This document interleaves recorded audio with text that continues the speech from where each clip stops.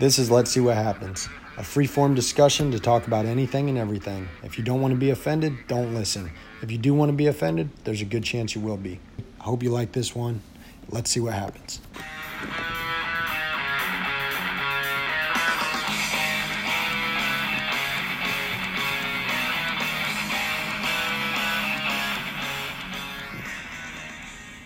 All right, so I got my buddy Bert here joining me. Thanks for coming, buddy. It's early as shit. It's 5:30 a.m. This is by far the earliest one we've done, but it's also first time we've been drinking beer at 5:30 in the morning. So Sure. It's a good day. But I had this saying in college that I used to say, if you start drinking before noon, it's going to be a good day. But if you start drinking before 9, it's going to be a great day. So that's good. But yeah, so when Bert first got here, we were talking about, I just got back from Georgia.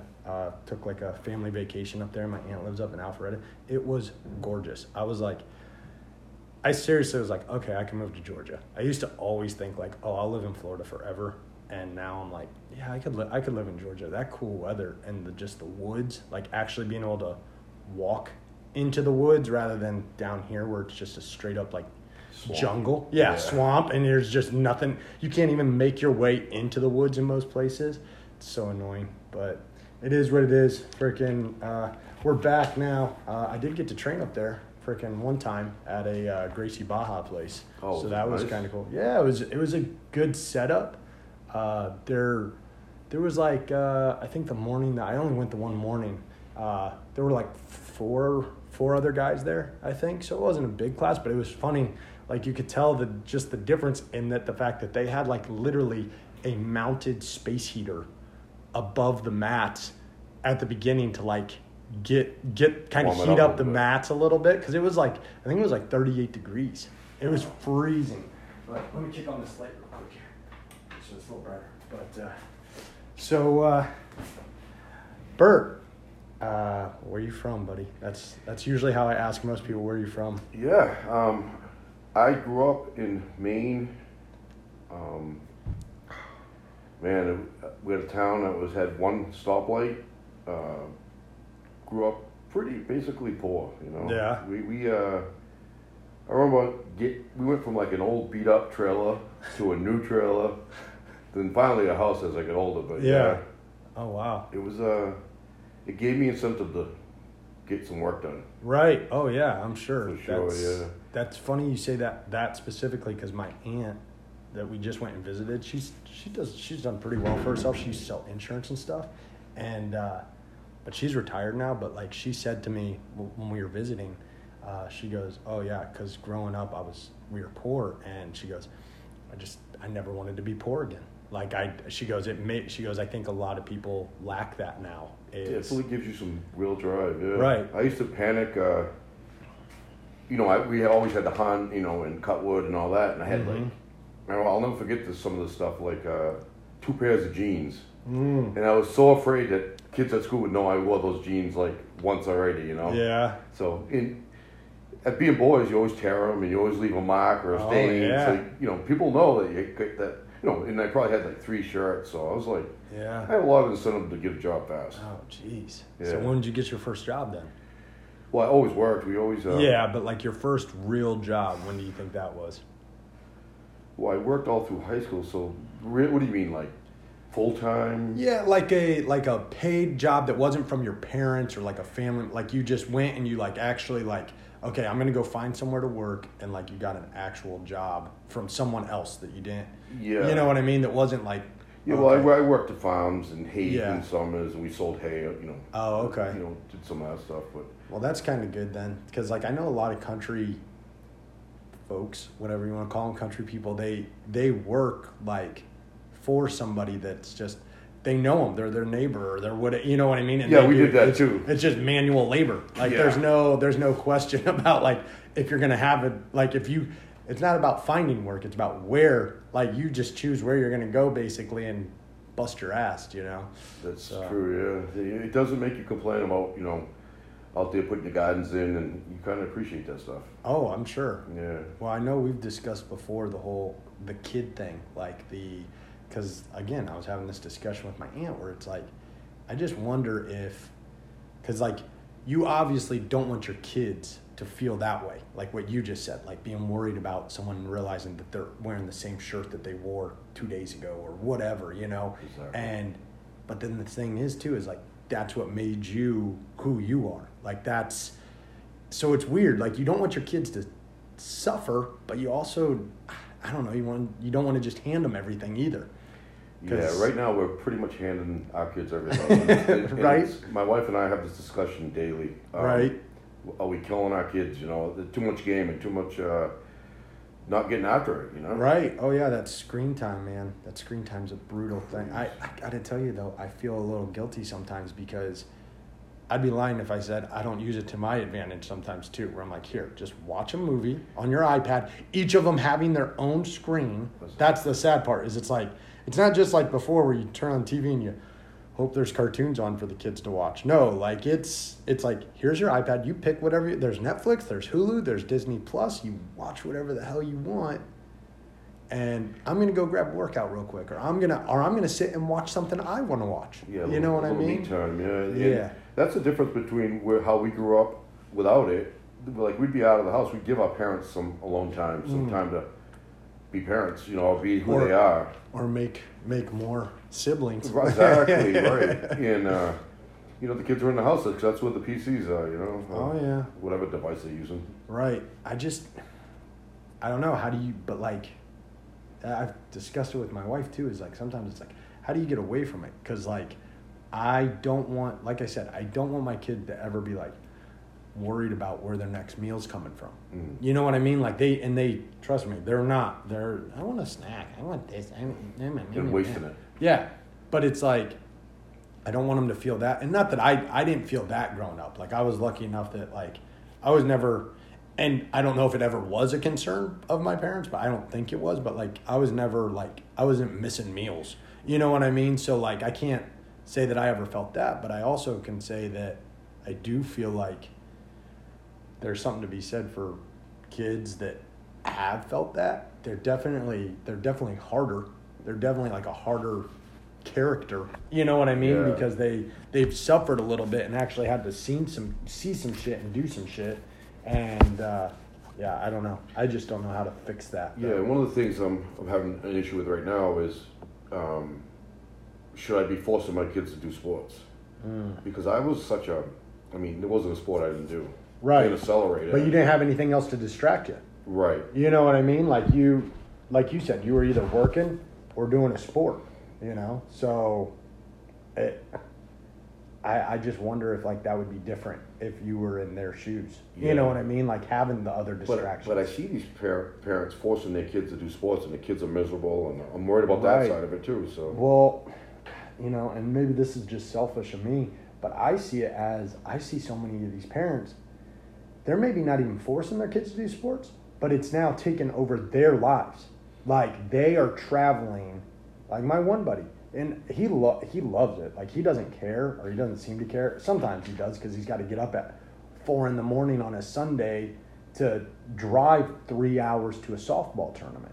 But it's like, it literally, they're going all weekend. You know what I mean? And like, okay, we can either drive the 2 hours there and then drive the 2 hours back, or we have to pay for a hotel and pay. You know what I mean? So it's like, it literally becomes their whole weekend is softball.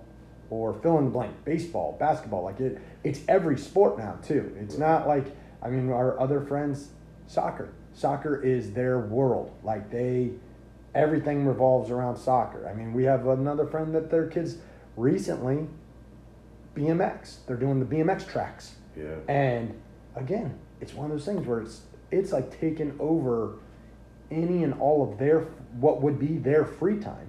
Right. And, there's these parents that my wife knows that go to the daughter like takes a dance class and the son does something, but they literally were like, no, we're not doing that anymore. They can each do a thing, but it's not going to interfere with the rest of our lives, like forever, you know. And my wife was telling me about it. She's like, isn't that messed up? Like, she's really, like the little girl, she's a really good dancer. And the little boy, I guess, was really good at baseball, but they didn't want to do like the travel baseball stuff. Right. And so like I think now he just does the one league that's near their house, and that's it. Mm-hmm. And she goes, isn't that kind of like selfish? And I go, is it? Like, is it selfish to be like, hey, no, you, like you said, you got to do sports growing up. I bet a lot of the times you had to get yourself there and get yourself home. Always, yeah. Yeah, like you weren't like, Mom, Dad, be my chauffeur like it is now. No. You know? So, dude, I don't know. I don't know if, like you said, you don't want to force them and then they resent you. Right. So. It's tough. I'm waiting. My oldest is 12, so I'm waiting to see if he snaps out of it, if the kids get him interested. Mm. But I think eventually I have to say something and motivate him. Right. You know? Well, some of it might come down to like just literally being at school around, you know, kids that are also doing it. Like kind of, you know, you hate to think of it this way, but I forget what it is, but the friends do influence kids a lot more than the parents do nowadays. And hopefully the right way, but yeah, well, and that's the thing too, is I can tell you right now, doing football in high school, yeah, we got in a lot of trouble, but we were kept out of a lot of trouble by doing football. Not because like, oh, you're a football player, you get away with it. More like we were at practice, we were at weightlifting, we were at games. Like you didn't have to practice, you were too tired. Right, yeah. Well, after practice, I went to work. Yeah. I literally leave practice. I'd shower and I'd go to work most nights, and I mean, I wouldn't get home till 9 or 10 o'clock, and then. Not like I really did the homework, but if there was homework, I tried to, you know, I have to do some homework. And that's the other thing about doing the sports. Like Sarah, she's saying these girls, they come in, they do the dance. They're there till 9 or 10 o'clock. You know, most of them are there, they get done at like 8:30 or 9 at the latest, I think. But then they got to go home, and, you know, they get home, they eat. It's 9 o'clock, 9:30. And some of these kids, they have freaking 2-3 hours of homework to do.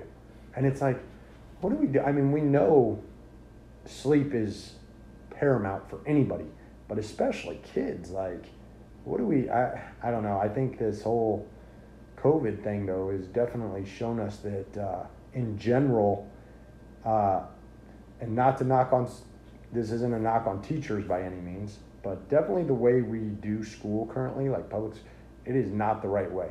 Because, like, these kids are at school for 7 hours, and then they still have 2 or 3 hours of homework to do. Like, that doesn't register to me at all. Part of that's caused by was the FSA, the state test, mm-hmm. and they have to they grade them, I think, in like A, B schools type of thing. Yeah. And that depends. I think that's related to how much money they get from how much help they get from the state. Right. So if you're in A school, you're going to get more help because more quality type of thing. And yeah. So they're pushing these kids. I mean, they even practice for this test. I mean, so yeah. they get good grades on it. Well, that was one of the reasons that Sarah really got kind of turned off by, because she was a teacher for, I think, like 7 years, and she just kind of that's what she went to school for. And she really started getting turned off by it in general because she was like, she was very good about, she would try to teach to each kid because every kid's at a different level and different things. Like some kids may be great at math and not great at reading, or vice versa. But she tried to help each kid at the level they were at. But it was getting to where they were turning that test into the benchmark or, you know, grade mark level of, hey, the kid has to perform at this level, or your class has to perform at this level in order for you to get a raise. And it was like, well, if that's the case, then we're only going to teach the test stuff. And the reality is, as I'm sure you've seen with your kids, some of that stuff doesn't even, like, it doesn't make any sense. Like, I was growing up, like, going through school, I was very lucky that I didn't really have to, I never really tried real hard. I kind of got it. It was fine. It wasn't a big struggle until I got to college, and I was kind of like, this sucks. Like, I actually have to do stuff. But going through school, I don't really remember struggling too much, but I always remembered kids. I always thought it was funny, especially for history. Kids, why do we got to know this? It's his, and I was like, because I was big and I liked history, but I was always like, we're here anyways. Just learn it. Like, why are you like? Do you think your bitching about it is actually going to make than just be like, you know what, you're right. Don't worry about learning about Greek mythology or whatever. You know, it's like, well, no, they're not going to change it because you bitched about it that day. Like, it's Tuesday. Jimmy doesn't want to fucking learn Greek mythology. We're going to change it today for Jimmy. So I tell my boys all the time, like, it's not going away. You have to go through school. Yeah, you just do get it done. Like, yeah, and I think that being said, though, I definitely think we should, like, collectively try to look. Again, as much as this COVID shit has been annoying and pain in the ass, I think that it showed a lot of people that had to, like, homeschool their kids or virtual school their kids, though, man, we could get this done so much quicker. Like, we could squeeze in, I mean, we're literally like, especially when my wife and my oldest are like on the same page, they can get done with all her schoolwork for the day and then some in like 3 hours. Great. Like, just 3 hours, they won't start till 9, so they have time to, and that's the other thing. She wakes up, it's not like, get up, get dressed, Not a deadline. teeth brushed, let's go, out the door, here we go. You know, it's boom, boom, boom. And it's like, you wonder why these kids, especially my kids, it's like, you wonder why they have anxiety and they're stressed out. It's like, because they're already being, and it's like, I'm not saying that they're not going to have to deal with that in life, but how about we set it up to where it's like, hey, you have till 9, you know, we're starting at 9.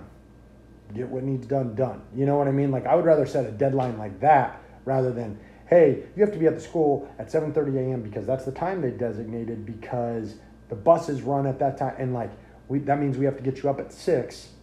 You know, hopefully you got enough sleep. Let's hurry up. Let's snap through. And then it's like, it's stressful for everybody, though. Like, it was stressful for everyone about me and my wife and, like, getting up and then driving and doing all. And, like, I'll tell you what, man, we had always said, especially when my wife was a teacher, like, we're never going to do the homeschool thing.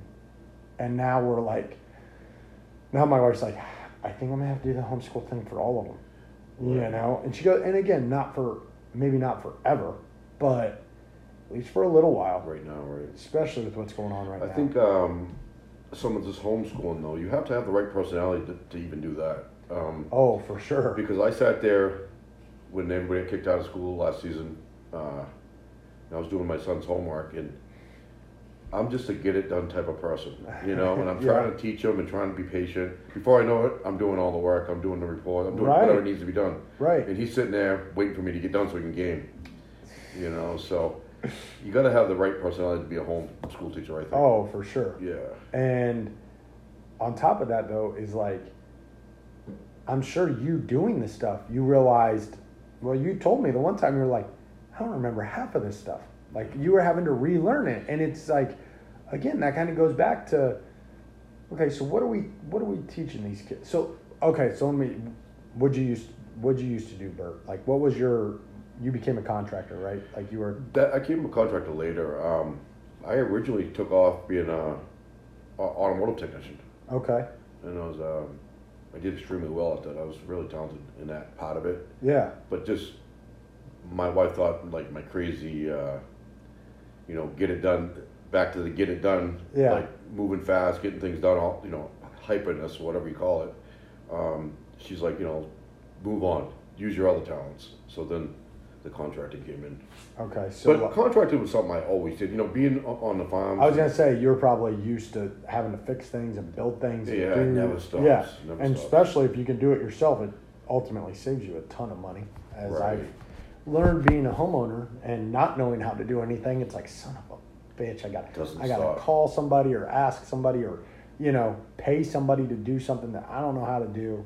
But, so like that being said, as a contractor, I imagine like you're exposed to a lot. I mean, building anything, you have certain things that you need to know how to do. I'm talking down to a tape measure and using math to know how different sizes and measurements and all that stuff. And it's like, the reality is like, do you think that you would have probably never need to know calculus?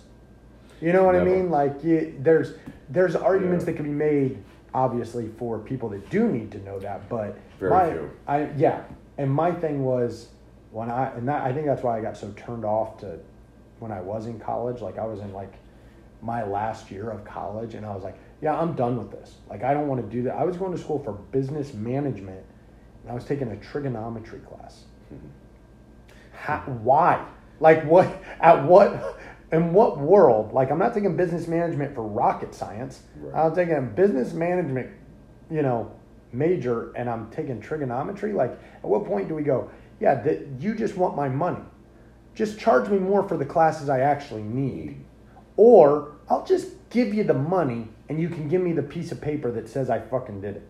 Because it doesn't make any sense to me. Yeah, I agree with that. And you're probably going to learn, of course, your kids are still pretty young, but the math that my 12-year-old's doing is insane. I don't even think I had it at the high school level. Right. It's crazy. And I'd be a firm believer in teach kids life skills. Obviously you need to, we're English, so you need the English language. You need to know how to deal with that. But this math, why can't we apply it to like learning how the stock market works? Right. Well, or how to do a checkbook. You know what my wife did?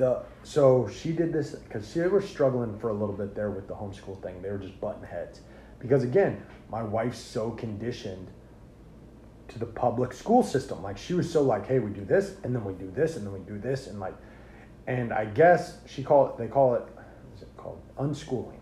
When you first start homeschool, you almost have to do they recommend a month or two of don't do any of that crap. You just let them ride it out, almost like a summer break, and then you bring them back in the way you want to do it, sort of thing. We couldn't do that. Not with my oldest. It would have been like starting from day one in a bad way, not in a oh, okay, we can do this the right way. But she did. They took a couple weeks off, and she literally, some of the stuff that they started doing though was cooking. She bought her a cookbook, like a kid's cookbook. It was like a Disney princess cookbook, but it was you pick anything in there, I'll get the ingredients. We're gonna make it. But she had her doing cups and half cups and tablespoons and teaspoons, and she goes, you should have seen it. By the second time we were doing a recipe, we couldn't find a tablespoon anywhere, or teaspoon, or whatever it was. And my oldest was like, well, hang on a second. We have a half one. I think we can get there because they needed 4 tablespoons. She's like, we have a half a teaspoon.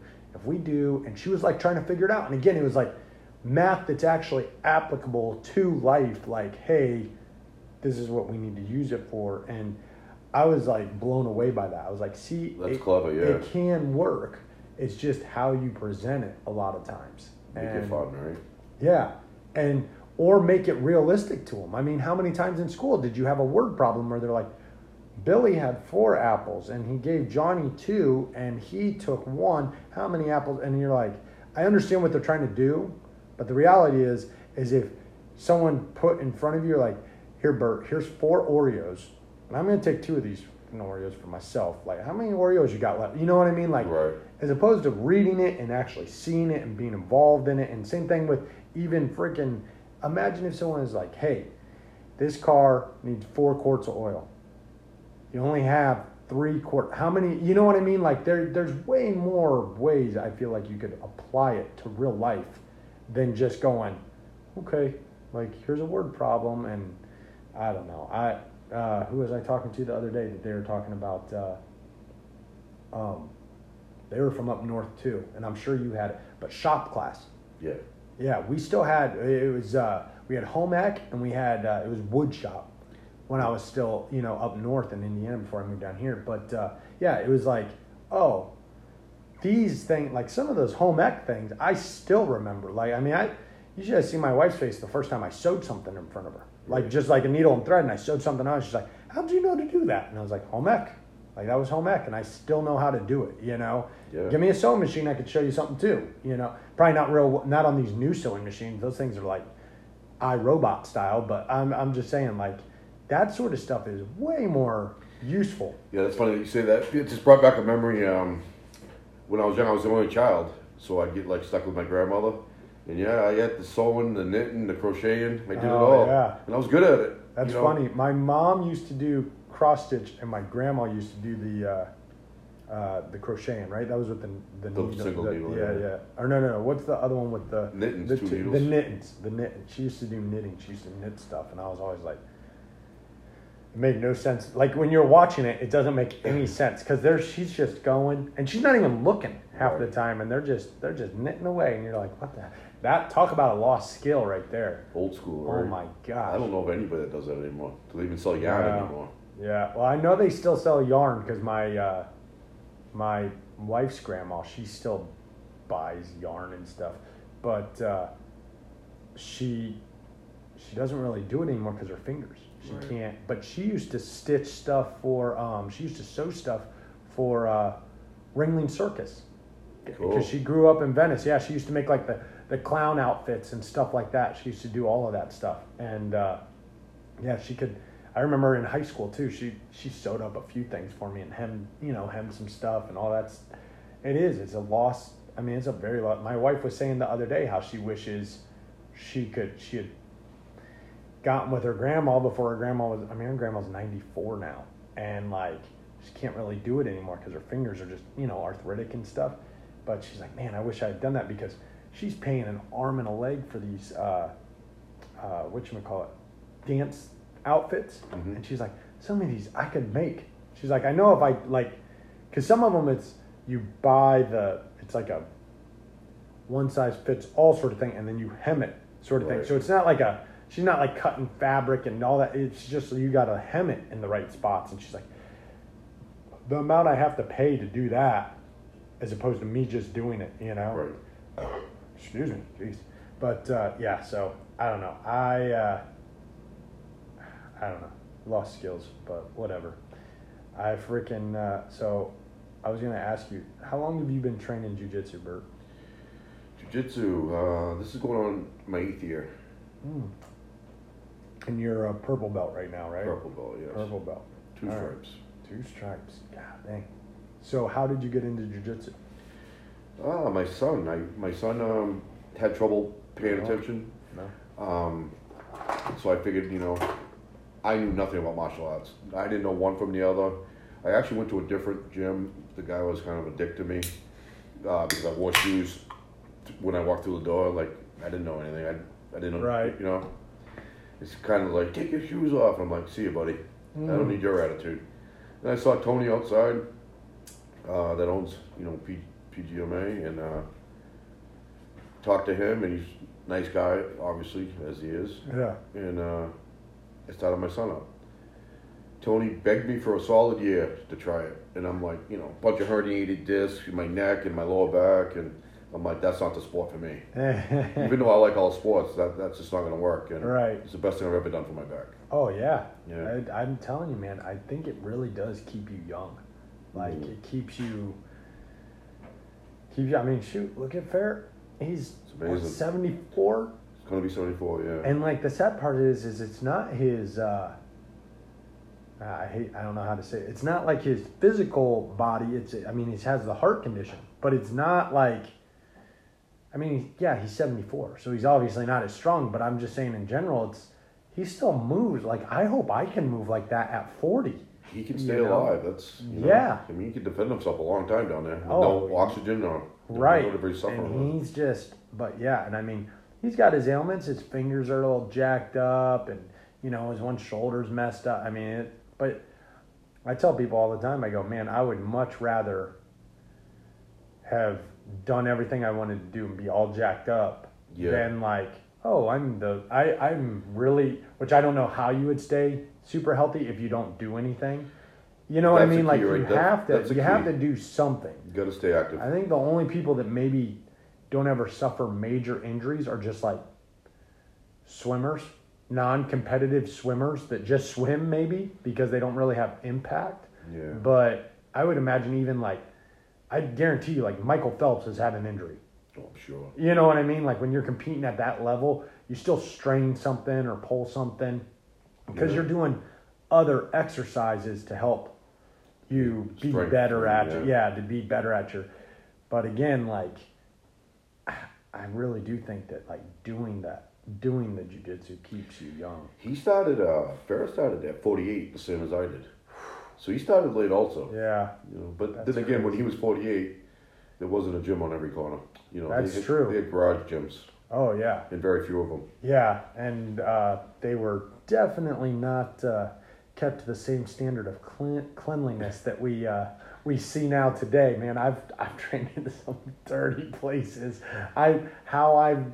Knock on wood, how I've never gotten staff, I do not know. I mean, I've had ringworm quite a few times, but no staff, thankfully. But man, I remember. So one of the guys when I trained at GT at Gracie Tampa North up there, Marcus Jones. You remember him? He was on the UFC show. He was on the Ultimate Fighter show. Yeah. He played for the Bucks and I think the Giants and stuff. Like, he was a football player, and nicest guy in the world.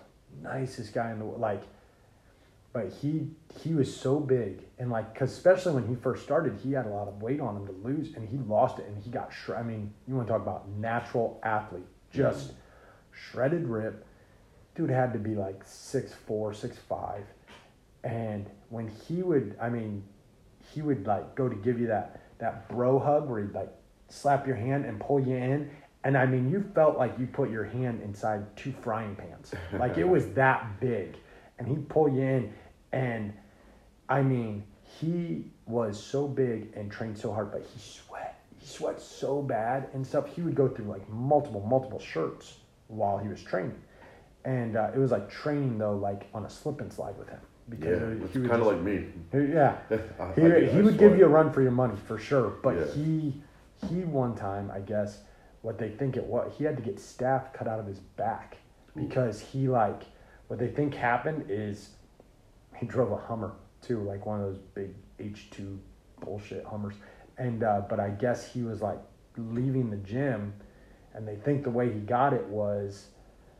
because he always was wearing a shirt or a rash guard or something, they think he probably dried off and then draped the towel over the seat and like sat on it without a shirt on and had like a little pimple or something that had got it, but he had to get like a chunk cut out of his back. Wow. And it was like just in a weird spot that was like, how would this have happened? You know, and they think it was because of like, he was trying to stay covered and trying not to, contaminate things it was like a cross-contamination thing, but they don't even think he got it direct off the mat. They think it was more from a towel that he used because he was so nasty. Wow. Nasty, sweaty. But, that staff is no joke. Yeah, I've been lucky. Even all the farming, and, people used to get, like, ringworms from farming, and I never had anything ever. I don't know if I'm just immune to it. You're just a higher level of... individual, you're better than dirty farmer. Yeah, you're just used to it. You're better than all of us. You used to play in the shit ditches and stuff. For sure, it just gave you that immunity. Probably. But, some of the stuff we used to swim in, man. Oh, I'm sure. Yeah. Out there in Maine, god dang. How long ago did you come to Florida? Man, I don't know the exact date, but let me think. It was probably 3 or 4 years before my oldest son, so we're probably right around 16 years now. Oh wow. Okay. Yeah. So I still haven't lost the accent. Yeah. Well, that's a hard thing to lose when you've been up there that long. What brought you to Florida? My parents moved to Northport, but that wasn't what really brought us out here. We bought a property over in Punagua, the Isles. Oh, okay, yeah. And we lucked out. It happened to be like a corner lot on a canal.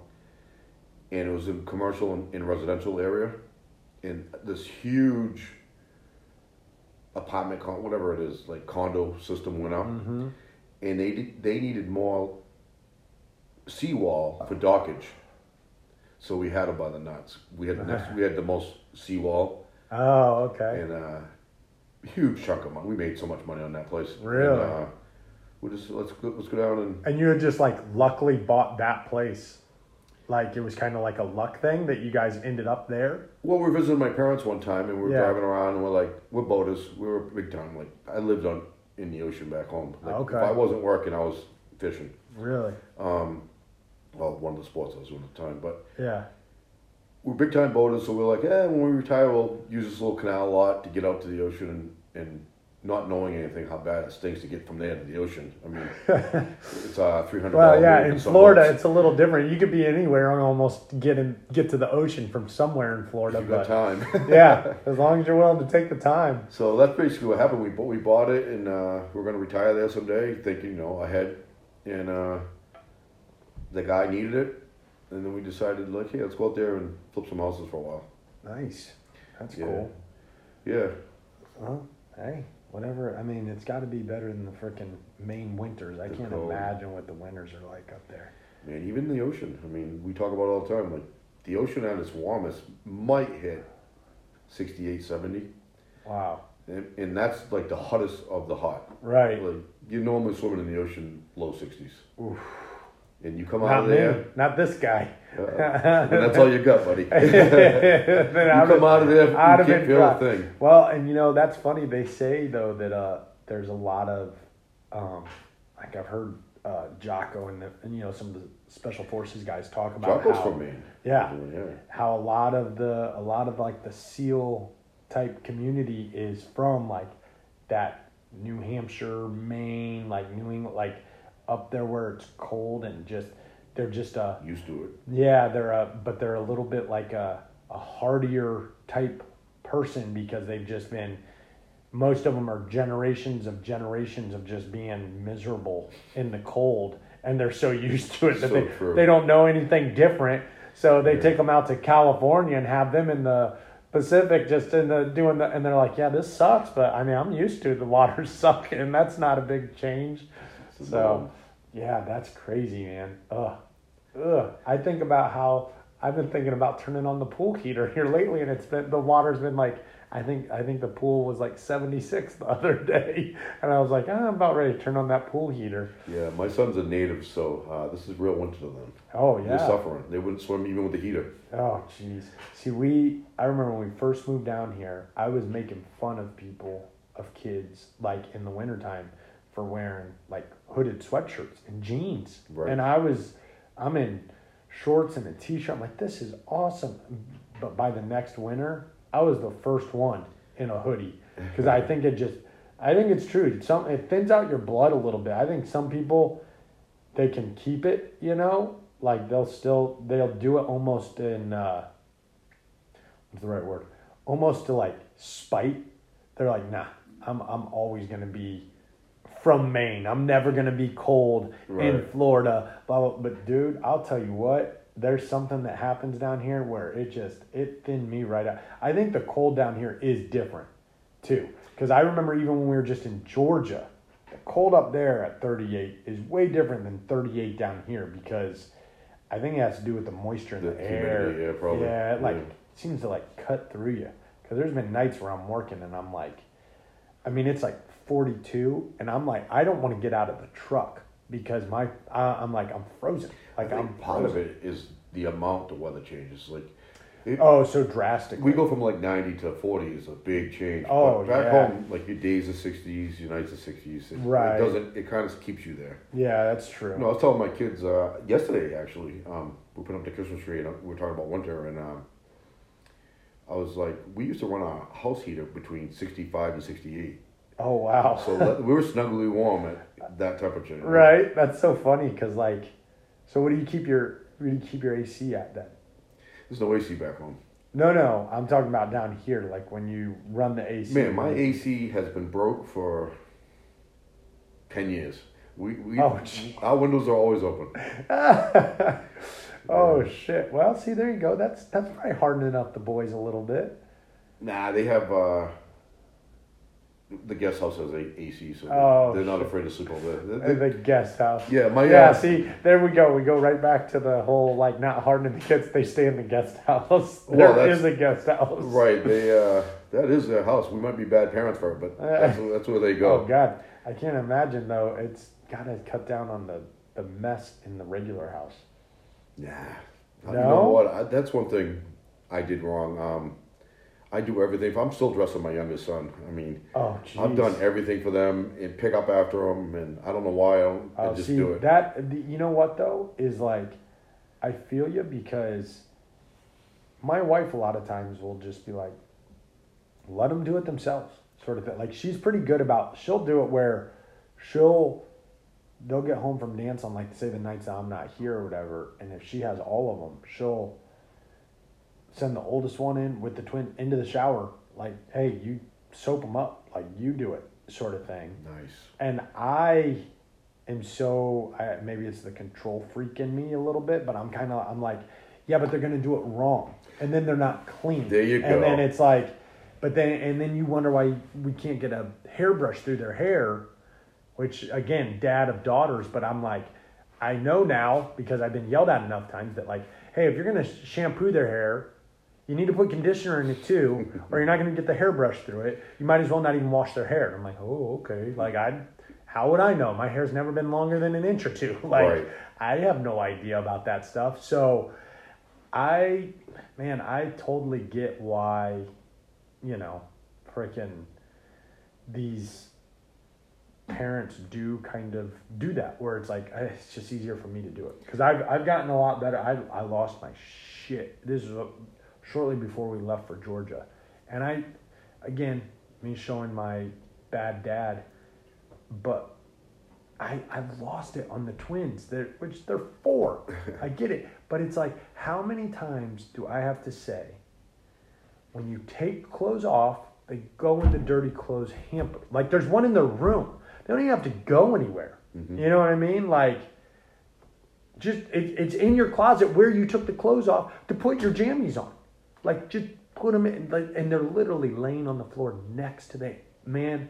And again, maybe it's some of my OCD, but it drives me fucking bonkers. Like, just put it in the hamper. And I mean, I lost it. I was like, we're not going to Georgia anymore. I mean, I'm just losing my mind on these 4-year-olds. And I feel like such a piece of shit afterwards. But I'm also like, I want you to be a functional member of, yes, eventually society. But like, listen, I don't want to think about my little girls having to get married and have a husband and stuff, but I would also like to think that they're not going to be a slob. You know what I mean? Like whether they're living with a roommate or a freaking boyfriend or a husband or whatever. It's like, clean up after yourself, scumbag. Like, don't be a scumbag. Well, like, saying all that, and my wife's the worst. She's just as bad as the kids, and I don't know what it is. It's just where that's how they grew up. Yeah. And I've just been taking care of her and the kids all the same. She'll just drop her clothes on wherever she is. Yeah. Whatever. Paints her nails, the stuff will stay out. And I could go, well, I would say we could go upstairs right now and I could show you my wife's nail polish sitting out right now. But I cleaned it up the other day. I moved it yesterday. Right. And, but yeah, she does it. And I tell her that sometimes. I go, babe, why do you think they think it's okay to leave clothes laying around? You do it. Like, you leave your clothes laying around, and she's going to hate it.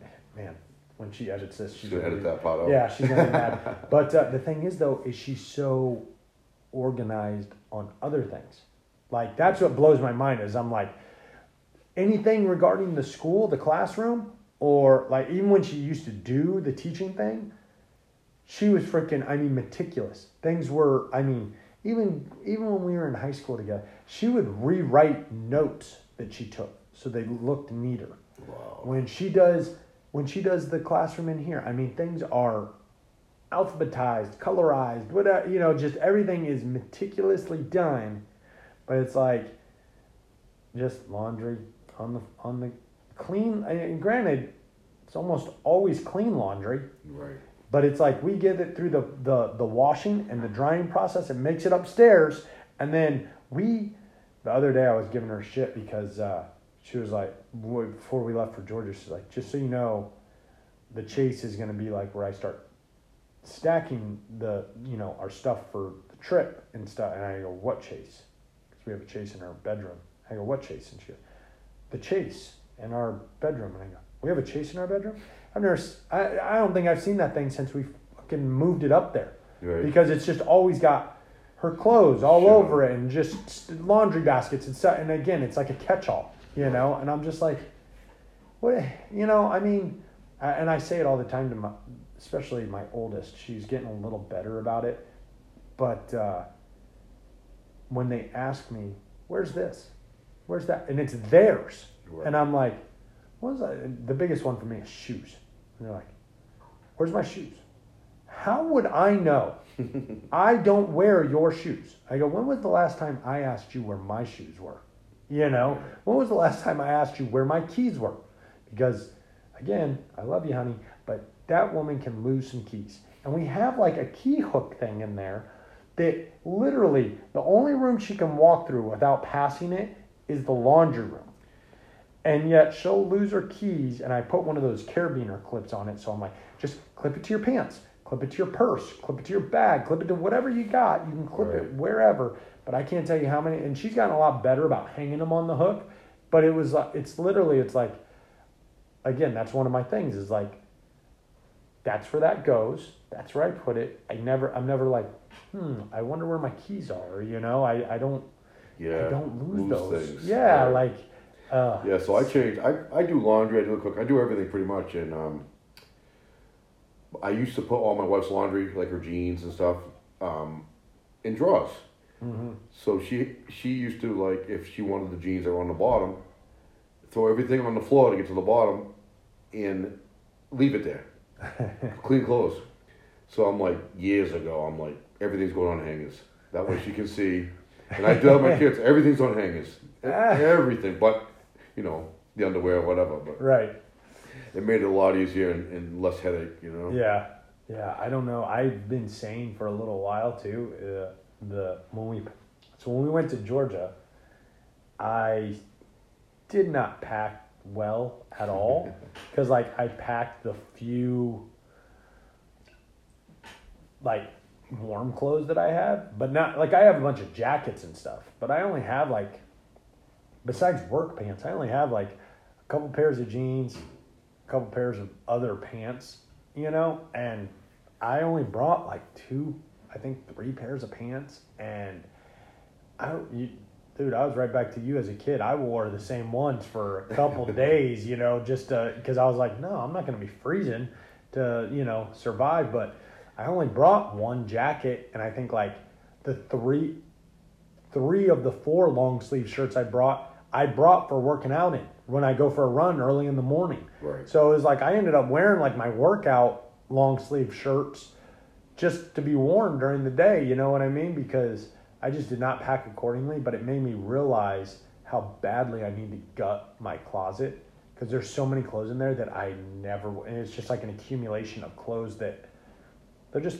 piled there. You know, I got I got the shelves that run around the whole inside of the closet that are literally, those are all like my work clothes and workout clothes because I don't care if they're just folded and stacked. Right. But then I got all these shirts hanging that it's like, man, I haven't worn some of these shirts in years. It's like, what am I doing here? Like, why do I have all these clothes? I wear the same freaking 5 things over and over because for work, I have a uniform. I don't have to worry about having work clothes. So, excuse me. But yeah, it's just kind of silly because I need to do it, but it's one of those things also where I'm like, I've gone to do it before and I'm like, well, yeah, especially nicer shirts. I have like some nice dressed up shirts that I don't get dressed up ever. Right. But it is nice when you do to like, oh, okay, I have this shirt. You know what I mean? Because I've told my wife before, I go, it's sad. I go, but she goes through like clothes and shoes, like,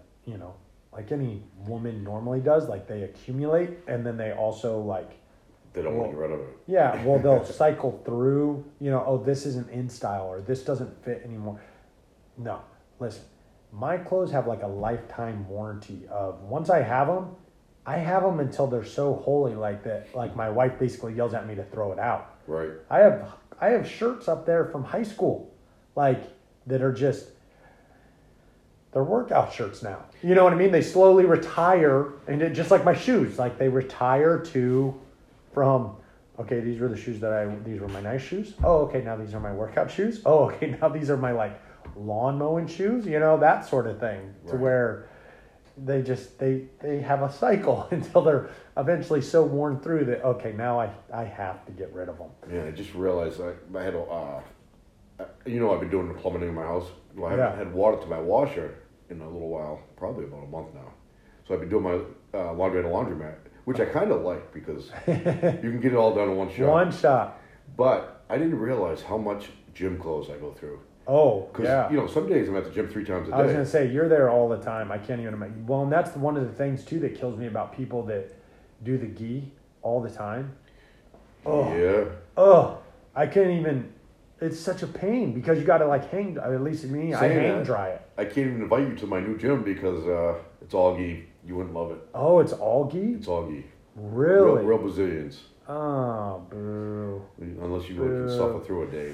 But they're big boys. It'd be like starting over. It'd be like starting over, man. And they're all, like I said, I was the lowest belt there. So Really? they're big boys. Oh, wow. Yeah. Dang. Did I tell you I got choked out? Yeah, you said a judo Guy got me, yeah. Oh, How shit. embarrassing. How, so like, you said they're all higher belts. Are they all older guys or like? Nah, they're probably more your age. There Really? was one guy my age, maybe 2, but no, they're mostly younger. I mean, Really? they're competitors, so they're hungry. Nice. Well, I think I told you the other day that competition that my buddy sent me, and I think it's in May. It's not till May. Yeah, the round robin. Yeah, I think that could be a lot of fun. I want to look up some more stuff about it to see how the weight classes vary and stuff like that. Because, dude, You might want to shed a little weight. I'm gonna have to. Because you'd be fighting me. Dude, I know. I was freaking 197 this morning. That's fat awesome. Dude. No, it's not awesome. It's because I went to Georgia. I ate anything and everything, and I freaking drank like a fish. Like it was not good. It was not good, and I'm feeling. The thing is, though, is I don't feel like I went for a run the last couple of days, and usually when I'm heavier, my knees really are like, fuck you, Right. you know, like stop doing. I didn't really notice it as much, so maybe I'm not holding the weight as much fat as I thought. Maybe some of it has actually. Lean muscle there. Maybe some of it's Do turned. you into a feel little bit of stronger when you're heavier? I would say in jiu-jitsu, not really. But when I'm doing weights, yes. Right. Yeah. But yeah, no, not really. Not really for jiu-jitsu. I think it's because my game is a lot more quickness. Speed. Like, yeah, it kind of, and not that I necessarily feel slow, but I don't think the strength cancels out the not as quick. You know what I'm saying? Like, I feel like they start to equal out rather than one's better than the other sort of thing. So, but I'm also I'll tell you what, I think that week off, I mean, minus that one day that I went and trained, and I really felt it too that day, was my shoulder, my one that I was hurting. I think taking that time off, it really made me better, because this past week, I think I trained Monday up in Sarasota. Okay. But that was it. I was going to go Wednesday, and then basically, my wife promised me if I didn't go, I'd get some morning sex, so I stayed. Perfect So reason to yeah, skip. yeah. That's the only reason I to mean, skip. that's kind of hard. It's like, yeah, I'll do that. That still takes priority. So sorry, Yeah. but yeah. So yeah, that was. I think that was the only time I trained this past week, and I think that was the only time I trained jiu-jitsu. I mean, I still worked out every day, but that was like except Thanksgiving. I didn't work out on Thanksgiving like a slob, because we stayed in. I worked out Wednesday. I got up and I think I did a run and a bike ride Wednesday. But then that afternoon we went up and we went to Topgolf with a couple friend of ours, and we got a hotel up there because we knew we were going to be drinking and stuff. And we played Topgolf. We did golf. And have you ever been there to Topgolf? It's like a driving range, but you can play games because like it there's like microchips in the ball. So like it knows when you hit, and like it places your ball and it gives you a score and stuff. It's kind of cool. It's super expensive, but like luckily my cousin's a manager there, kind of gave me the hookup. But well, not at that one, but at another one. But he hooked us up, and but man, dude, we played for like 3 hours, and I'll tell you what, my hands are still a little like they feel like I just did a couple gi classes, because like they're just tender from holding that clutch, because it's not something I normally do. I used to get it in the lats when I started golfing. Oh, really? Yeah, for some reason. Probably because you were swinging better than me, because I don't know. I was just like, oh man. But me and the girls cashed out pretty quick on, being that interested in it. But me and my buddy were just going hit for hit, just trying to beat each other. And it was a good time. It was a lot of fun. But again, one of those things, everything turns into a Guys are terrible. It's already competitive because it's a game, but then it's even more competition to where we got to where it was like, because there's a timer on there for keeping track of how much time you have left.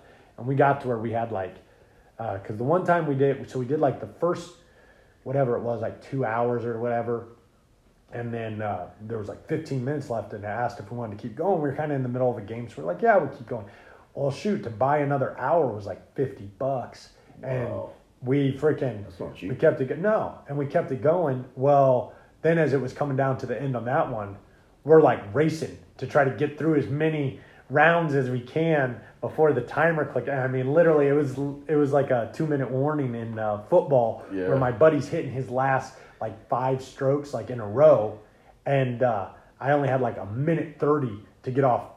I think like 5 or 6 shots, and but yeah, it was fun, man. We always have fun making it real competitive, but yeah, it was great. But I think it was good to have kind of that week of a little less wear and tear on my shoulder, maybe let it heal up. They say it's needed. Yeah. Oh, did I tell you? So when I was in Georgia, my wife, for my birthday, she got me like a massage, but it wasn't like a Swedish massage where it was relaxing. This lady that my aunt and her boyfriend have had for like ever, she comes to the house and she's like almost like a physical therapist, and it's like deep tissue times 10 to where it was like a workout, bro. Like there was no relaxing. I'm like, she's like, breathe through it. And she's working my feet, and I'm like just it sounded like I was about to have a baby, I was, but she was good, but she gave me a lot of like instruction on different stretches and stuff that I could be doing on my own, and like how I could clean up like some of the issues I'm having with. She said that scar that I got from my spleen when I ruptured my spleen, she said that like she spent a ton of time on my ribs, because she said that like that scar is actually the scar tissue was starting to form around my rib cage, and she was actually having to like break it up and stuff. Wow. And but then the other thing was, she's on my right side. You remember a while back when my chest was bothering me and stuff? She's working on my right side, and all of a sudden she goes, "Did you break your ribs recently?" And I go, no, I don't know. I mean, I think I hurt the stuff in between. She goes, "They feel like they were at least cracked or bruised pretty bad." And I was like, oh, okay. Yeah, so that makes sense. I go, oh, not like anything I could have done for it anyways. And she goes, well, you could have not done jiu-jitsu while you had broken ribs. And I was like, yeah, that's true. But yeah, she got to my right side and she was working that side. And she goes, did you break a rib? She said ribs recently. Yeah. And she was like digging down in them and stuff. And it was like, so she must have felt something that felt like, you know what I mean? And she's been doing what she does for like 28 years. So like, She's this little skinny, scrawny. I mean, she was probably in her mid to late 50s.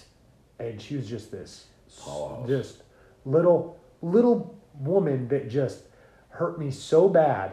And I was just like, oh my gosh, you're killing me. Yeah. Like, and she just breathe, and like, oh my God, it hurt so bad, but it was good. Yeah, those are my favorite. If I have tears coming out of my eyes, those are the ones I like. You can barely get off the bench, you're so tired, so beat up, but 3-4 days later, new person. Oh yeah, it was like a workout, it was like having a workout.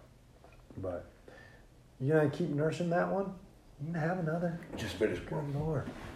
Yeah, thank you. Yeah. And then the mic, you can turn these, and like if you need to turn the mic or whatever. So I'm still figuring it out too. This is the first time I've used this table. This table's like, it was our old pool table, or our table out by the pool. Yeah.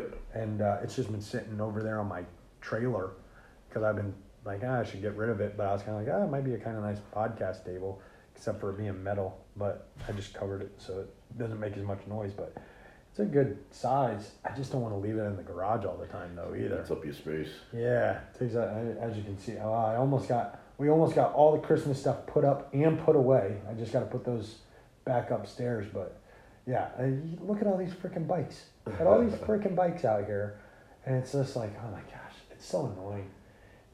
That's one thing about living in Florida. Man, you have to take care of your space because there's not much. Back home we have basements, attics. Yeah. Oh yeah. I told my wife that I said, listen, after Christmas, I want to gut the attic. Because I was up there moving stuff around, and I'm seeing stuff like all the way back in there that I'm like, why do we have that? Like, what is that? Like, I don't even remember putting that up here. Like, was that here when we moved in? Because, like, we're obviously never, ever going to use it. We've been here 10 years now. Yeah, I think 10 years. And it's like, obviously, I don't know what that is. We're never going to use it again. It's not, I mean, you really did the Christmas decorations and the decorations is all you really need up there. Because half that stuff, I know I got a bin up there of like yearbooks and stuff. And it's like, for what? Right. Like, for what? Like, when am I ever going to look at those again? That's so old school.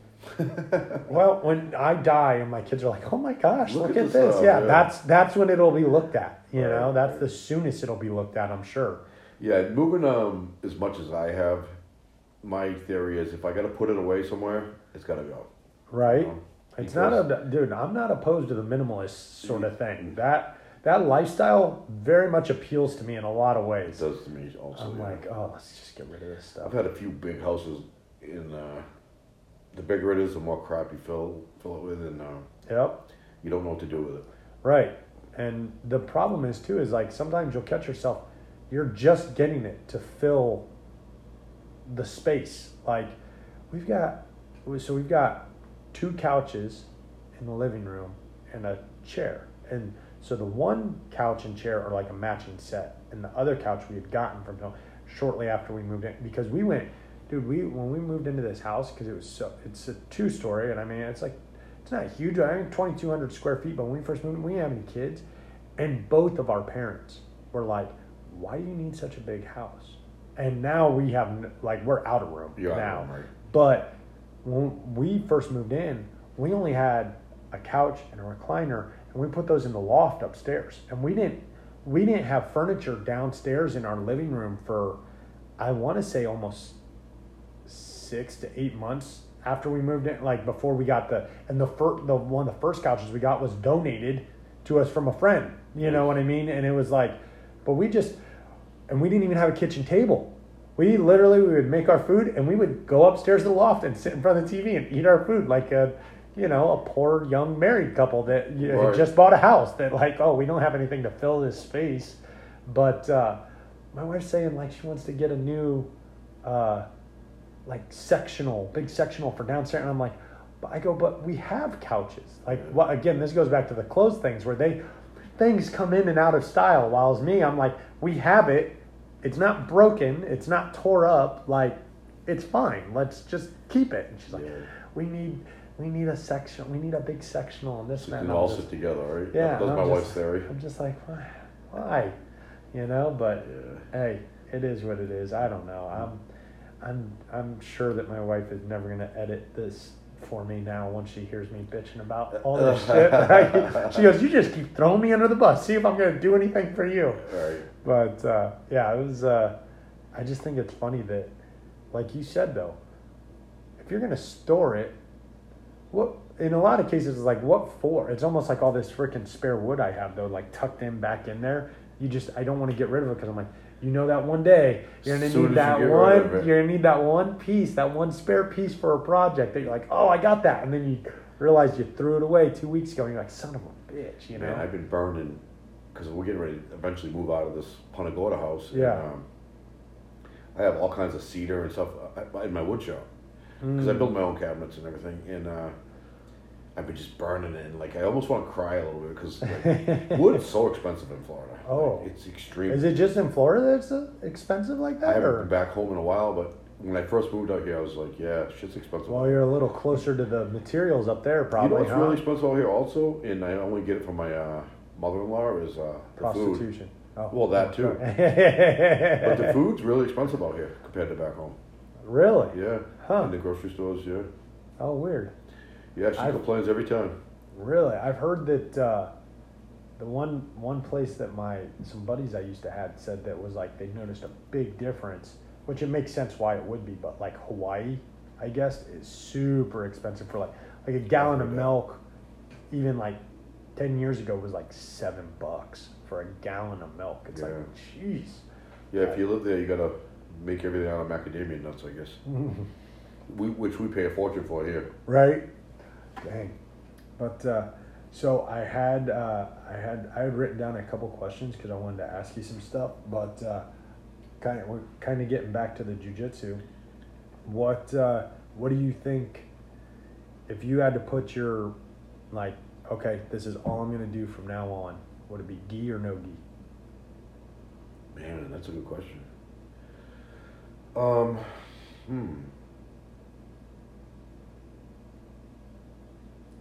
I really like the gi because I was just telling, I don't know if I told you this or not, but I was just realizing recently that when it comes to the gi, I like to choke. I'm a big fan of choking and tying people up. Yeah. And with no gi, I'm into the shoulder arm locks, more into that. So I don't know. The gi's a pretty good tool. I mean, it slows people down at it really fast.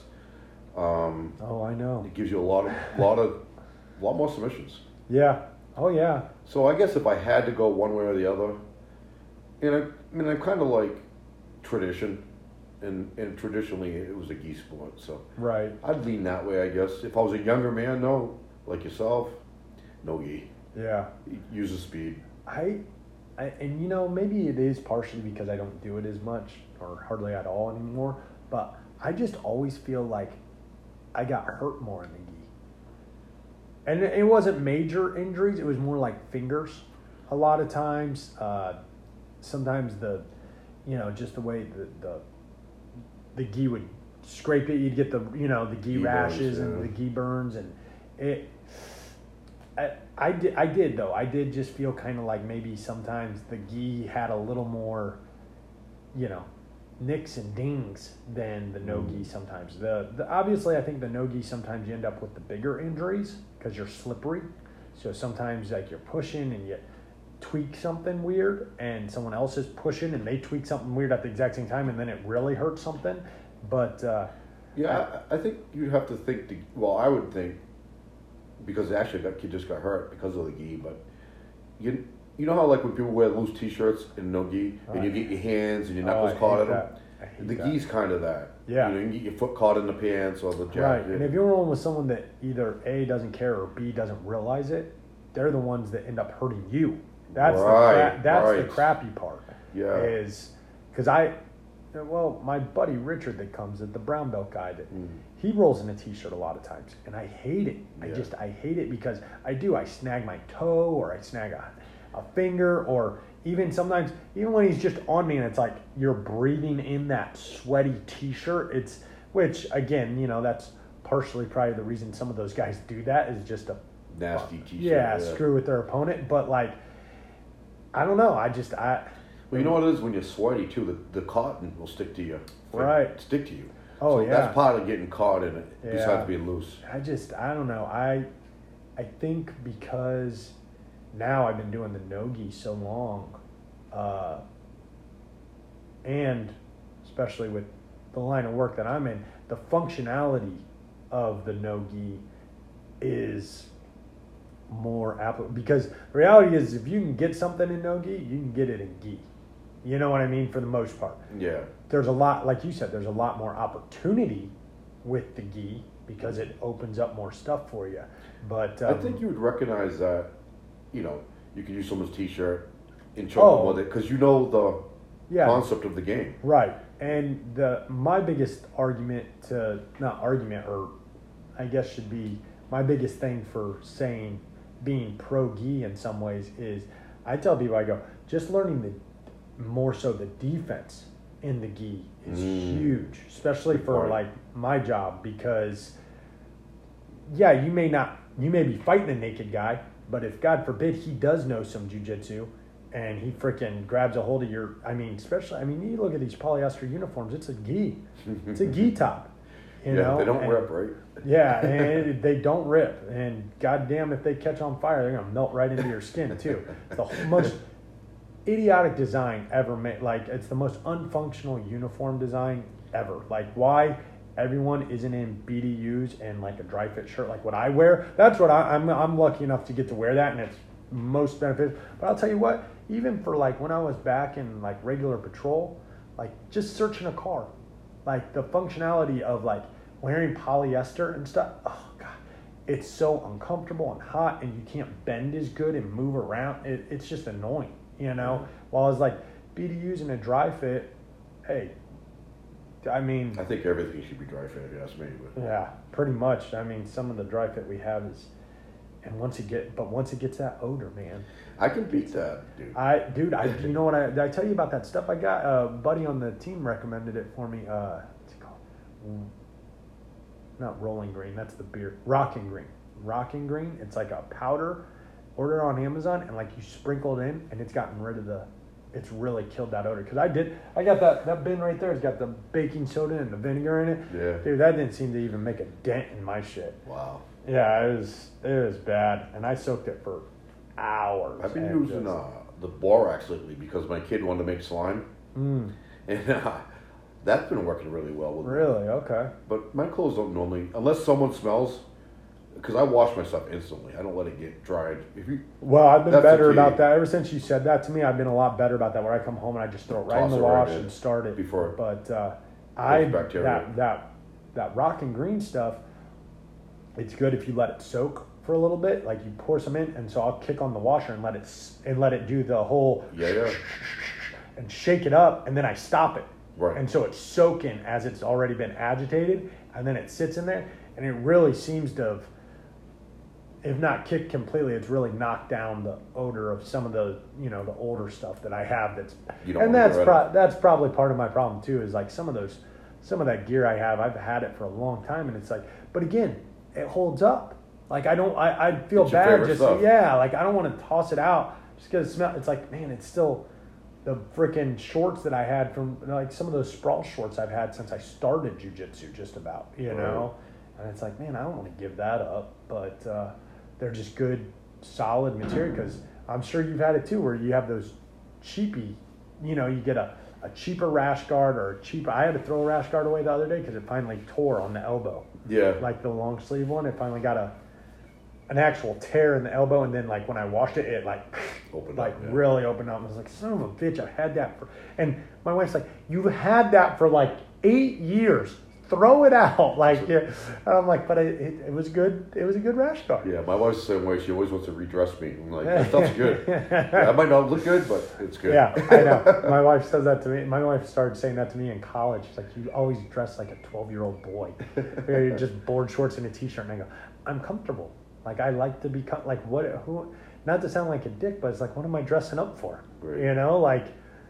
You already are stuck with me, like, what do you care? I don't mind. Now, that being said, I don't mind dressing up when it's like we got to go to a wedding or whatever. Yeah, I'll dress up, but I'm not going to dress like that all the time. That's stupid to get all nice and worry about what clothes you're wearing.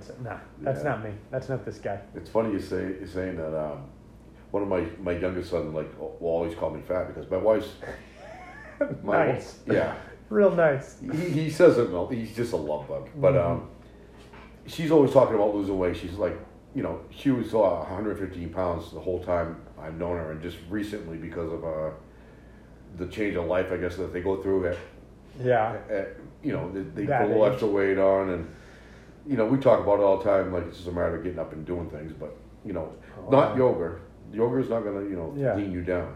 I hate to tell you that. But you have to push yourself into uncomfortable. Yeah. Like that. Who is it that says that all the time? Is that Goggins or Jocko? One of them I think says it's Goggins. Yeah, he's like, you have to push yourself into uncomfortable in order to change. Like, I just sent you that the other day. Someone sent me a thing, I think yesterday or the day before. Apparently Goggins is doing like a 200-mile run across Florida right now. No doubt. And he just started. Well, he did it on a whim. Like what? Because he was down here for something for Thanksgiving. So run home. So he's going to just do a tournament. Yeah. I was like, where's he running? I want to see this guy. I want to see this psychopath. Freaking, he's probably running up 75 right now. You know, it's funny, like, you and I are both take care of ourselves in, like, the fitness way, mostly, you know. I mean, we have a crutches, a few extra drinks and whatever that mess us up, but... a couple drinks. We work hard at what we do. I mean, we're, I think, a little above average, both of us. You're probably a lot more than me. Oh, shit. But... I don't think so. Says the guy that gets up at 3 a.m. every day to go hit the gym. Yeah, I was there this morning, actually. Yeah, I actually used you for an excuse not to go. You know, fighting those demons. Stuff like, I gotta go, talk to Ryan today. And, there you go. I'm gonna blow this gym off. Nope. And I fought it, and I fought it. And then you realize if you came here and I said something, you're like, oh, you missed out. And you're like, oh, pussy. You fat shame me. Which I like. I like being... Hey, man, fat shaming works. Yeah. It works. For the right people. You know what? I think even people that don't like it, if you did it to them long enough and they couldn't freaking file a lawsuit or get HR after you, there you go. It would work. Yeah. Because, like, the reality is, like, hey, man, if you're fat, you know you're fat. Like, you know, if you're fat, you know you're fat.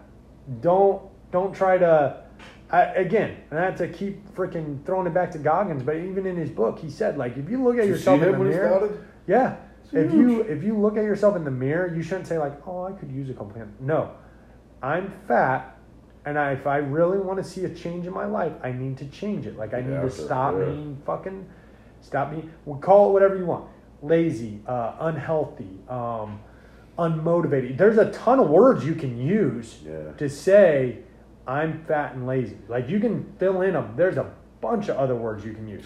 But the reality is if you really want it, and this goes for anything. This isn't just being about being fat. If you want to run a freaking 5K, if you want to, bench more, you have to work. You have to do it. And like the only person that can do it is you. So I don't love that excuse of I got this or I got that. No, because just like I knew you were coming over at 5:30 this morning. I got up at 4 so that I could still run the dog and go for a bike ride. Like, it was a shorter bike ride than I normally take, but I still did it because, I mean, we're going to go to jiu-jitsu here in a little bit. You know what I mean? Like, we're going to do some kickboxing, do some jiu-jitsu. Listen, most people would think we're nuts because, oh, hey, these guys got up at 5:30 in the morning to do a podcast and they're drinking beer. Well, they would think that part's crazy. I started at 3, so but I'm saying, exactly. You've put in some time. But I'm just saying, most people just that statement, like, oh, you guys got up at 5:30 to do a podcast? That's stupid. Why did we do it though? Because we both have other shit we got to get done today, and this is our time to get shit done. And that's what I mean is like, trust me, man. The last few weeks being off, like being in a day shift type schedule, it's gonna be hard to go back to nights because like I'll wake up like a few minutes before my alarm. Like, whether it's 4 a.m., 5:30 a.m., 6 a.m. Like, the latest I think I woke up the whole time I was on vacation was 7. Wow. And it was because I got up every morning and I went and freaking ran. Right. I was running those hills. I was doing something. Went to jiu-jitsu. The one time I went to jiu-jitsu during that week, the class started at 5:30 and it was a 20-minute drive. Ooh. So I got up at 4:30 to make sure I had time to shit and get out the door and get there in time. So I don't love the whole excuse of, oh, this, that. And it's like, no, you just go do it. Like, you can just say, though, like, I appreciate my brother. He said to me one time, I was like, why don't you just go for a run? He's like, because I don't want to. I'm lazy. And I was like, at least you're honest. Honest, right. Like, I can appreciate that much more than, oh, I got this or I got that. No, you don't. No, you don't. Everyone's got this or that. You know what's good, though, is, like, you don't, like, you took all these podcasts out and stuff. You didn't realize what people struggle through to, like, get to the gym. Oh, like, yeah. That mental game, man, is, everybody battles it. You know, it's a game changer. One of the kids asked me, he goes, how'd your arms get so big? I want arms like yours. I said, well, buddy, I'm, like, probably 40 years into working out at the gym. Right. You know? And I could have took the shortcut, and I decided not to early on. I could have did the steroids and all that. Oh, yeah. But as you see, when I do get the extra weight around my gut, my arms don't change. Like, they don't turn to flab, they stay the same. Right. Because it's been natural. It's been 40 years of work. Right. Well, sorry, we had to take a little pee break there. Bert was just asking about having to wear vests. And, there's certain policies that say you don't have to, but I think most people do. But, yeah, I don't know. My brother said he was picking up his girlfriend's kids the other day, and the resource officer was freaking carrying an AR. Walking around the school with an AR, and shoot, good. Like, it's sad, but the reality is I forget where it is. It's not Iran. It's somewhere over there. Maybe it is Iran. I don't remember, but it's somewhere where, like, the teachers are required to, because all of them have done that. It's one of those countries where they're required to do military service. Like, everyone at 18 is, like, required to do, I think, like 2 years of military service or whatever. Yeah. But it was a picture I saw of these teachers, these female teachers that each have, like, a freaking AK-47 slung across their back, and they're on, like, a school field trip. Nice. At, like, a zoo. And it's like, some people maybe, oh, well, that's a little excessive. They've never had a school shooting. There you go. You know what I mean? It's like, it's weird. You know what I mean? Like, not to get into too much of, like, whether, armed, unarmed citizens, whatever it is, people feel differently. But, like, the reality is like, I guarantee that that's why you don't hear about mass shootings at a gun shop or at a gun show. Right. Everyone's got a gun. Like, people are not quite that stupid. You know what I'm saying? Like, I by no means am trying to say, like, oh, every teacher should have to carry a gun. Some people aren't comfortable with it. I think if you're going to carry a gun, you should be trained and understand it. But, I think it's utterly absurd to not have people in the school armed. It would probably deter a lot of these idiots. I think everybody should be armed. It probably save a lot of headaches. It probably would. I think if people are going to be armed, though, they need to train. Like, that's my only caveat to that is I don't agree with everyone should get a gun. Well, no, I know some pretty stupid people that maybe shouldn't have a gun, but I think that if they were taught, one, the safety aspects of a gun and how to use it, then yeah, absolutely, 100%. And I mean, you're going to have those outliers that, yes, some people are going to take it to the extreme, and you're going to have guys that are in special forces and they can run and gun and do anything and everything with a firearm. And then there's my grandma. She goes to the gun range. She tries to go, well, before COVID, she was going, she goes, I always try to get there once a week. And listen, do I want to take her into a gunfight? No, not necessarily. but she's comfortable and, competent with her firearm. And again, probably just her firearm that she has. But that's fine. That's great for someone that wants to conceal carry. I think that's awesome. Yeah. So, yeah, I don't know. I think that it kind of bringing it back to jiu-jitsu, though, is like people. I was listening to. I think I sent you that one podcast.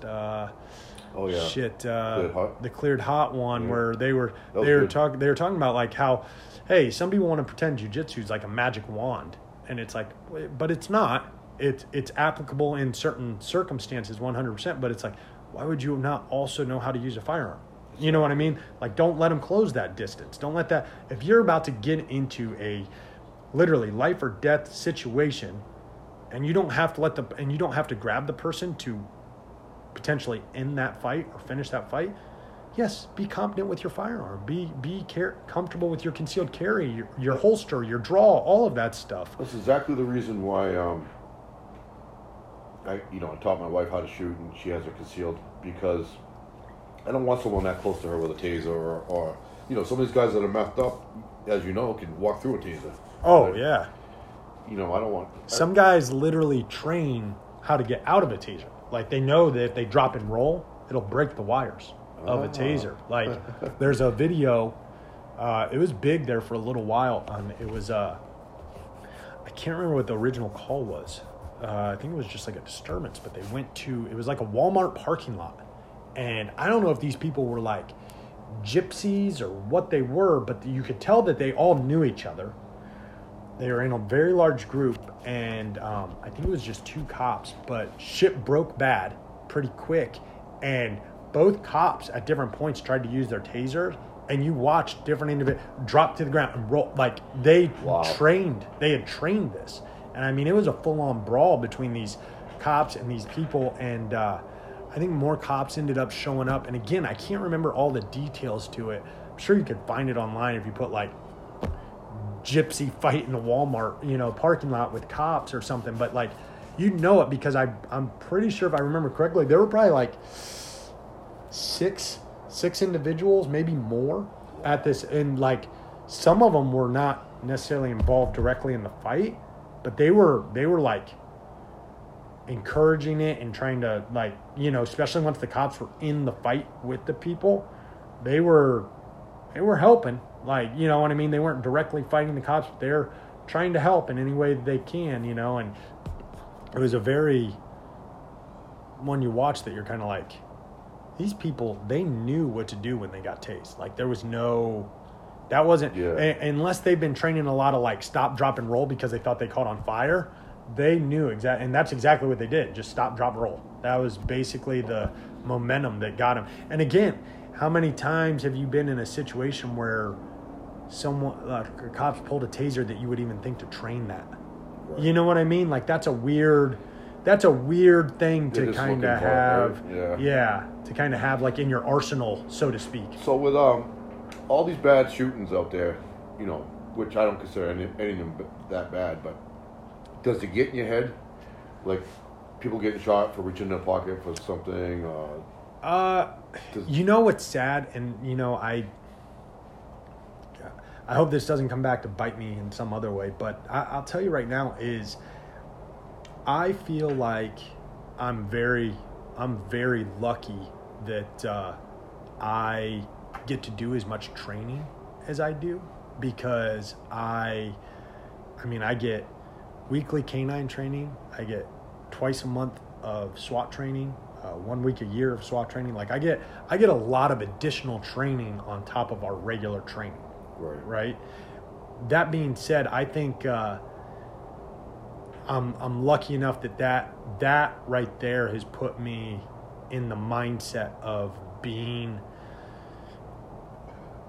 more ready, I guess, and being a little bit more prepared, because I do a lot of what if scenarios, either on the way to a call, after calls, like debrief call, like I'll debrief them by myself, like, oh, what could I have done differently? What could I have done here? What would I have done if they had done this? Right. You know what I mean? I do a lot of what if scenarios.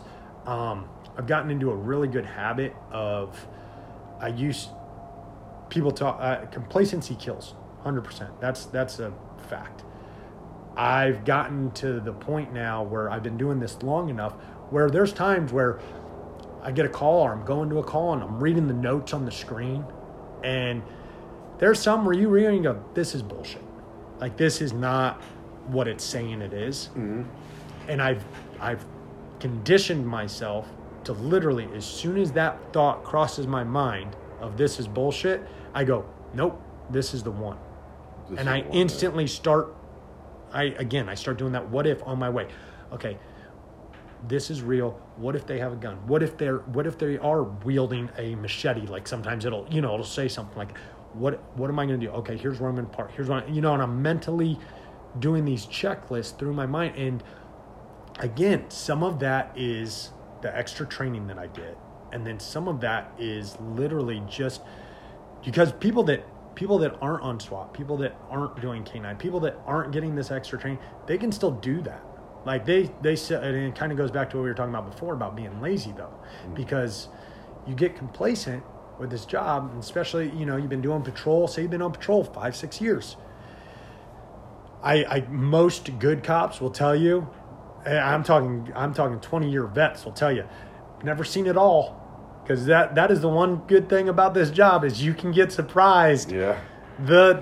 Every day you'll learn something new.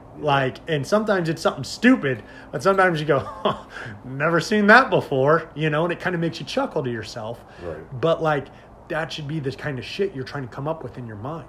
You know what I mean? When you have downtime, or like I said, after a call's over and it went fine, nothing bad happened. Those are the best ones to rehearse. Well, what if they had done this at this point? What if that guy, instead of going, yeah, I got warrants, and he turns around and you put him in cuffs and it's no big deal? What if he had gone, fuck you, pig, and he'd pulled a knife right then? What are you doing? What is your next step? What is your next thought process?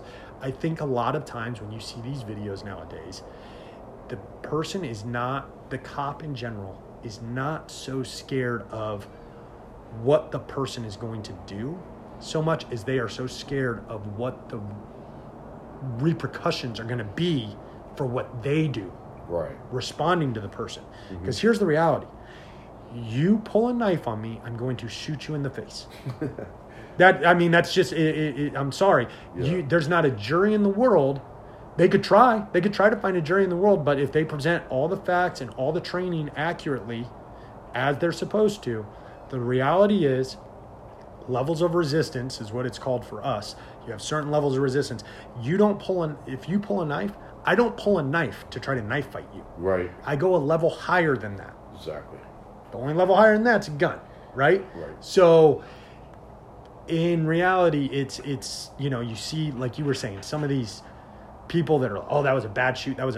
Listen, and I would welcome this to anyone that, and again, the people that are listening to my podcast aren't going to freaking care because I'm preaching to the choir here for the most part, but I would gladly, anyone that is anti-cop or anti-bad shooter, and whatever you want to call it, I would gladly get together with you anytime to do some sort of training where I show you how quickly distance can be closed. I'm not even talking with a knife. Just how about let's see if I can grab you before you can pull that gun. Right. How about that? You know what I mean? Those sort of things. And what happens is in a lot of these videos that you watch is you see these cops, you can see them mentally going, because they either reach for their taser or they reach for their gun, but they hesitate in pulling their gun maybe because they're like, should I give this guy? I could pull up countless videos where they're giving these people, stop, don't do that, stop, drop the knife, drop the gun, whatever the case may be, is multiple commands. And it's like at a certain point, they say, I remember from back in like when I was going through the academy, a certain point, you got to draw a line in the sand. Right. Once that line is crossed, and I'm not talking about a distance-wise at that point. At some point, you've got to register, and most cops at a certain, and again, everyone's at a different level because LAPD cops see way more action than the majority of the cops throughout the country. Right. But then you have that 20-year vet that's been at a pretty busy agency, and maybe he's never fired his weapon. Maybe he's never even literally been close to it. But then on day, 364 of his 20th year, right, that day comes and he hesitates for a second because of this persona of like, oh my God, I'm not just going to lose my job and my potential retirement and pension and all that stuff. I may go to jail. Yeah. I may lose my life. And that's the sad part is you see cops hesitating instead of saving their own life. And that's the saddest part is when you watch some of these videos where these cops get killed because they hesitated. And some of them you hear about and like they were squared away guys. They weren't like a, right, a fat turd cop, but you can tell mentally that either one, they weren't mentally ready to do it, whether it be pull the trigger, pull the taser, whatever it was, and they underestimated their opponent, which is a huge no-no. But I guarantee you the majority of them, if you could ask them afterwards whether they lived or didn't, if you could ask them, say, why do you think that was? I was worried I was going to get in trouble. I was worried I was going to get crucified after the fact by whether it was their own agency or PD or the general public, that they were going to get freaking raked over the coals for ultimately saving their life. Like, that's the thing is like, right, yes. Are they saving their life? Yeah, they are. Like, we're not sacrificial lambs. Right. You know what I mean? Like, it's different when listen, active shooter at a school, I'm a sacrificial lamb if that's what needs to happen. I will run in there, no vest, like run right in the line of fire. It means saving one kid. Right. That should be the mentality you have. You know what I mean? Yeah. Like, you have to prioritize that. We call it the priority of life. Guess who's at the top of that priority of life? First off, for SWAT, if it's a hostage situation, all right, it's the hostages or the innocents involved.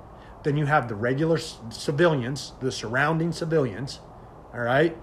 Then it's the cops. Then it's the bad guy. Bad guy is last on that list. Mm-hmm.